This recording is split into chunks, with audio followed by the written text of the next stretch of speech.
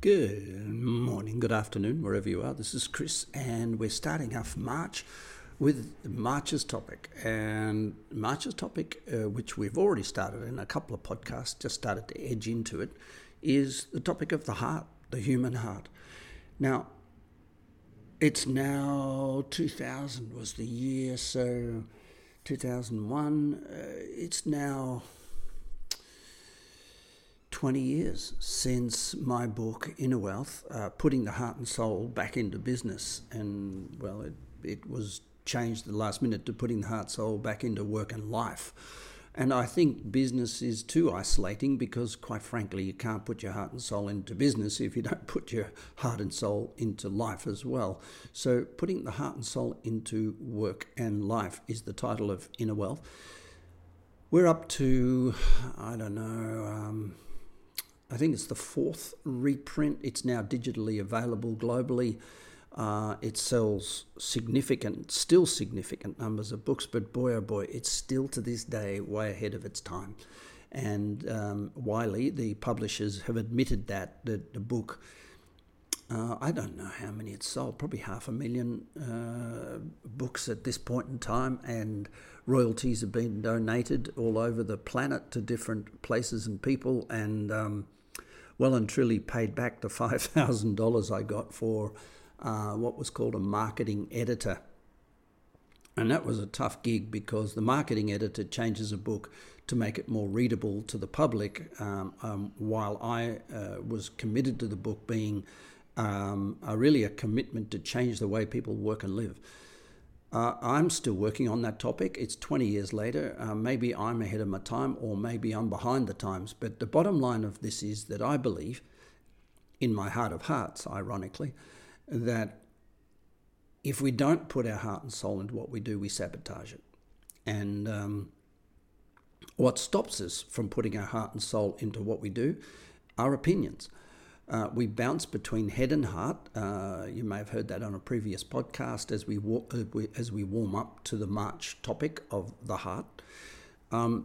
You may have heard me talk about bouncing between head and heart, and that's how it's meant to be. We were given a brain to think with. We've been given the ability to discern facts out of fiction. To be able to separate emotion into left and right, and therefore, in a sense, neutralize its impact on our reactive behavior, and therefore operate between head and heart rather than get trapped in the domain of opinions. And the domain of opinions is what we call purgatory, or which is what the Catholic Church called it, but it's between heaven and hell. And it is really, for those who die, it is a place to fear, because you don't end up in, dancing around with the angels up in heaven. You don't end up back in a body on earth. You end up stuck. And whether you're Buddhist or Christian or Muslim or Hindu or whatever philosophy you follow, or like me, the universe, death is not a frightening experience if you have an idea of what might happen after it. And what might happen after it is told by all the great books, because most people fear it. I don't fear it because I believe that every 144 years we're reborn into another body. Our soul, our heart is reborn into another body to continue the process. And I discern this information from the ancient mysteries, from metaphysics, and from reading Buddhist text and Hindu text and biblical text, and finding the alignment between all of what they've written in metaphorical stories and what was written on the side of a pyramid 4,000 years before they came to this to write the books. But anyway, let's not get off the topic. Today, I want to talk to you, and most importantly, to you about the heart. By opening your heart, you become more productive, more inspired. You come home with more energy than you left with in the morning. It improves your home life and your relationship, and is what we call leadership at work. Heart and soul at work isn't an option.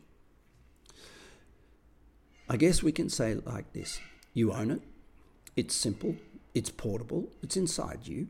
It affects your productivity. It affects your health, your happiness. It affects your relationship, your friendships, your children, and your P&L at work. If you tap it, there's no stopping you. If you don't, then it's just hard work and struggle. Your heart affects everything important. It's without doubt the single most important ingredient in determining the quality of your life.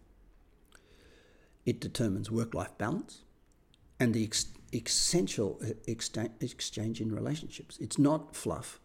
Just try being closed-hearted and hopeless for a day and see how it feels. And how many people want to invest in you if you haven't got your heart in what you do? Your heart is simple.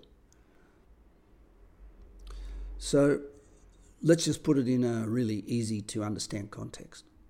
Your heart is the core of your deepest humanity. And so for work satisfaction, quality of the output, sustainable enjoyment and client appreciation, putting your heart and soul into whatever you do makes perfect sense. But there are more benefits than just greater productivity and enjoyment. For example, you'll be less stressed for the same output. This in turn translates to more energy when you get home, which in turn translates to a better quality of life. Putting your heart and soul into what you do saves you energy. It reduces emotion and in some way gives you more enthusiasm for work and life. The heart is the centre around which your life can circulate, revolve. But it's not an emotional centre. The heart is quite often mistaken as a nice fuzzy feeling in the centre of your chest, but that is the emotional centre. The heart's really different. We want to get as much done with as little energy waste as possible, don't we? Incompetence at work, defined by tiredness and exhaustion and stress and frustration, causes us to want to get balanced by recovering at home, taking holidays or playing up at the pub. This may be the unhealthy privilege of a single person, and unfortunately it guarantees a married person becomes single, even when they prefer otherwise. No partner agrees to be with the fall guy, the one who's incompetent at work. No partner agrees to be with a closed-hearted person who's so stressed they're caught in purgatory, opinionated about who's right and who's wrong, blaming this and blaming that. I think a person must, if they're serious about a relationship, come home with more energy than they left with in the morning. And there's no use waiting for a relationship to blow up to remind you of this fact. And there's no use waiting for a relationship to turn up to engage in this behaviour. The key to this is putting the heart and soul into your work, a clear vision, clear inspiration, and clear purpose. This is the benefit of a corporate retreat environment. Out in nature, heart and soul become a priority. Visions and inspirations and purpose can be felt, understood and written in stone. A conviction arises in us that feels very strong. It's also magnetic because people love to be led by an individual who's putting their whole heart and soul into what they do. There are those who go to work to joke around, to play around, to be ambivalent about what the company's doing or where it's going. But those people are never magnetic. If you'd love to know more about the benefits of heart and soul at work, you can create a corporate retreat. Even in the Himalayas of Nepal, I'll do one. And do the virtual coaching program online, just for yourself. In our heart, we are connected to others and the world around us. More simply put, we get on better with people. In our heart, there's no need to compare ourselves with others. We're a part of something bigger. So by putting our heart and soul into our work, our sense of small individuality becomes transient, and it's replaced by something bigger that sits at the forefront of our interactions with others, something really good and very, very human. So it's very important to realize that a person who goes out to race in a running race or a swimming race or whatever event, physical event, whose heart goes out and head takes over, will start reacting in a very highly competitive way, which drives them down to fight flight. Now, there are people who can win races in fight flight. There's no doubt about that. There's people who look at you and will tear your face off if they get a chance. And there's others who get so nervous that they wish they didn't even participate in the event, fight flight. There's no, and there are games that people play with the mind to suggest that there are techniques to manage the mind so it doesn't go into fight flight, but that's not true. Nothing's ever missing, just changes in form. So where does fight flight go? Where does that competitive attack or retreat position go if we eliminate it? And because we can't eliminate it, we can just change its form. And the only form we can change it to is the heart. And the heart is a grateful space. The heart is a very inspired space. And that's what we're talking about here. We're not talking about eliminating fight flight. We're talking about transforming the energy into a very, very focused, very, very clear, targeted way to be. So when you open your heart, the moment becomes very important. You get to relax in the knowledge that you have no idea what could happen next, but a clear certainty of what you would like to happen next. It's a certain sort of bulletproof control, and at the same time, a real sense of adventure in life. This contradiction is a beautiful reality. In a business, from a HR point of view, if a company spent their whole time and all their training budget doing nothing other than opening people's heart and developing the qualities of the heart, I'm not exaggerating when I say that this alone would bring individuals and teams to the highest goal of business life. Now, you have to know this totally, because to focus on mind or emotion or to separate mind and heart is to think that what we want in life is going to guarantee our happiness and our health, and it makes the heart and soul, the driving force of vision, inspiration, purpose, small. So if we make an open heart our priority, rather than seek happiness and seek fun and seek all the things, the open heart guarantees happiness and health, and brings heart and soul with it, which drives a vision, which drives inspiration and purpose, rather than to reduce those things and make them small and trivial. Now, in a business, if HR avoids heart and soul at work, if they don't mention it, they don't talk about it, all they talk about is emotional intelligence, resilience, all these other mind games that they play, infinite thought, and they just play with you with your mind. They're really stuffing with something very important, and that is the concept of duality. In duality, polarizing a person to one side of their brain during their work life will automatically cause them to polarize to the opposite side of their brain during their non-work life. And therefore, a lot of what's encouraged as being good business practice and good mind development at work causes an enormous amount of pain and suffering for children, for families, and for friends, and for individuals who ultimately get depressed by being pumped up at work. So when HR gets caught up in the idea of emotions and mind dominating, they exhaust people.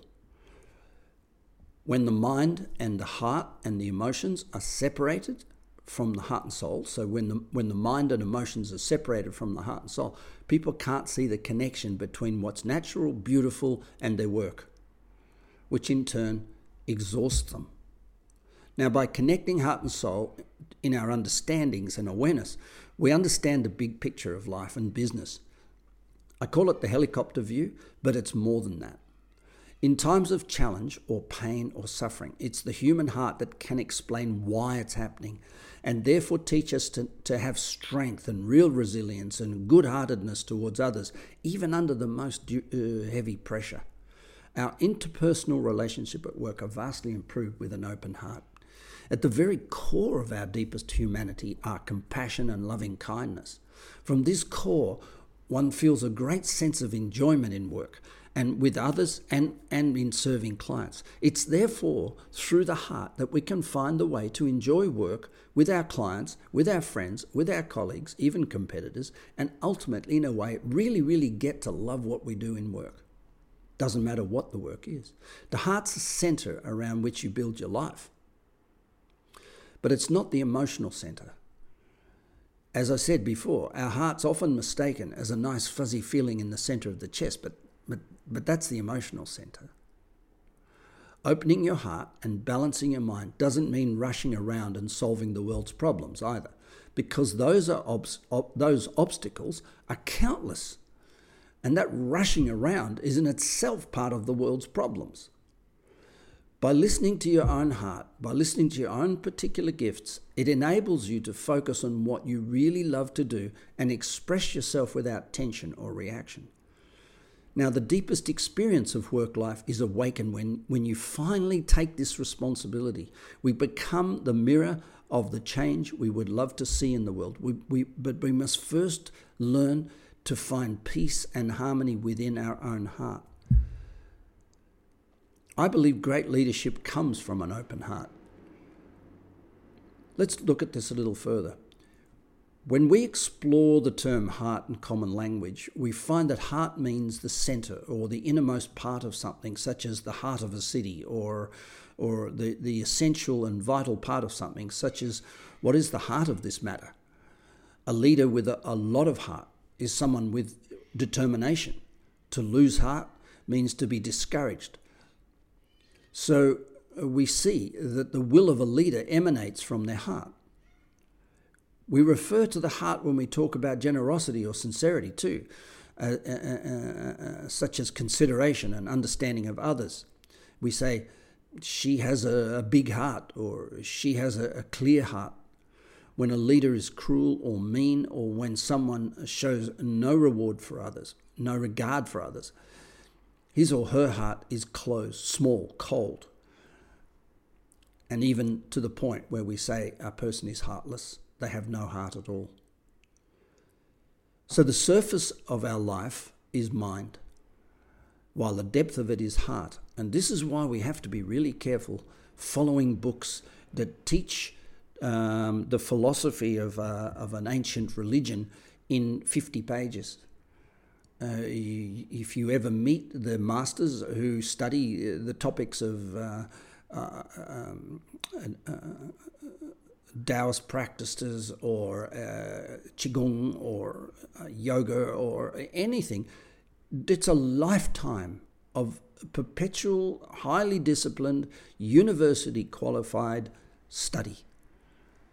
And that's why we have to be careful that we don't dance around and encourage ourselves to be mentally aware, but in doing so, reinforce our behavior to be opinionated and reinforce our ideas that our actions and thoughts should be opinions rather than educated fact that allows the brain, the mind to function, but doesn't disallow the heart, allows the heart to function as a priority. The heart is clarity, the mind is personality. So it's through the heart that we get to feel and know ourselves. Once a person understands how to open their heart to explore the character and the mystery of the heart, they understand the language of good business and career success because they know their own personal truth. So each of us has the choice to live with an open heart or not. But it takes a certain trust. The skillful living with an open heart requires a trust that when faced with what seems to be an insurmountable challenge, will survive it. It does not necessitate becoming religious. The open-hearted life is not lived in temples or on particular days of worship, nor is it dependent on reverence to a statue or an icon. And that's very important. An open heart is lived every single moment of our life. The state of our heart is reflected in what people see of us. The state of our heart is reflected in what people see of us. An open heart is revealed in what we think, our secret thoughts and our ideas. So people say, put your heart into it. It means become fully invested. It means to throw the full weight of your humanity behind something. And there are no half-hearted success stories. We've got to be vigilant about this. Our heart must remain invested, because when the heart goes out of something, we automatically sabotage it. So if we can invest ourselves in maintaining the commitment of our heart, we will automatically achieve many of our personal and business dreams. And there are no buts. I want to succeed, but I'm afraid of failure. I love you, but I'm afraid of being hurt. I want to work for this company, but there are jobs that pay more. I want to change my career, but I am worried about success. I want to improve my health, but I love chocolate. The enemy of the heart is not the mind. The mind and the heart work together. Buts are the source of doubt, and doubt is the enemy of the heart. It is said in all yoga, let your doubts be cleared. And unless you can live with a heart and soul, doubt will become a consistent companion, and therefore it's worth the investment to find out how to move through whatever you're going through, whatever challenges you, to find out how to open your heart, to keep it open, to sustain that open-heartedness throughout everything that happens in your life, and come home to your family and the loved ones with more energy than you're left with in the morning. This is Chris. You have a beautiful day. Bye for now.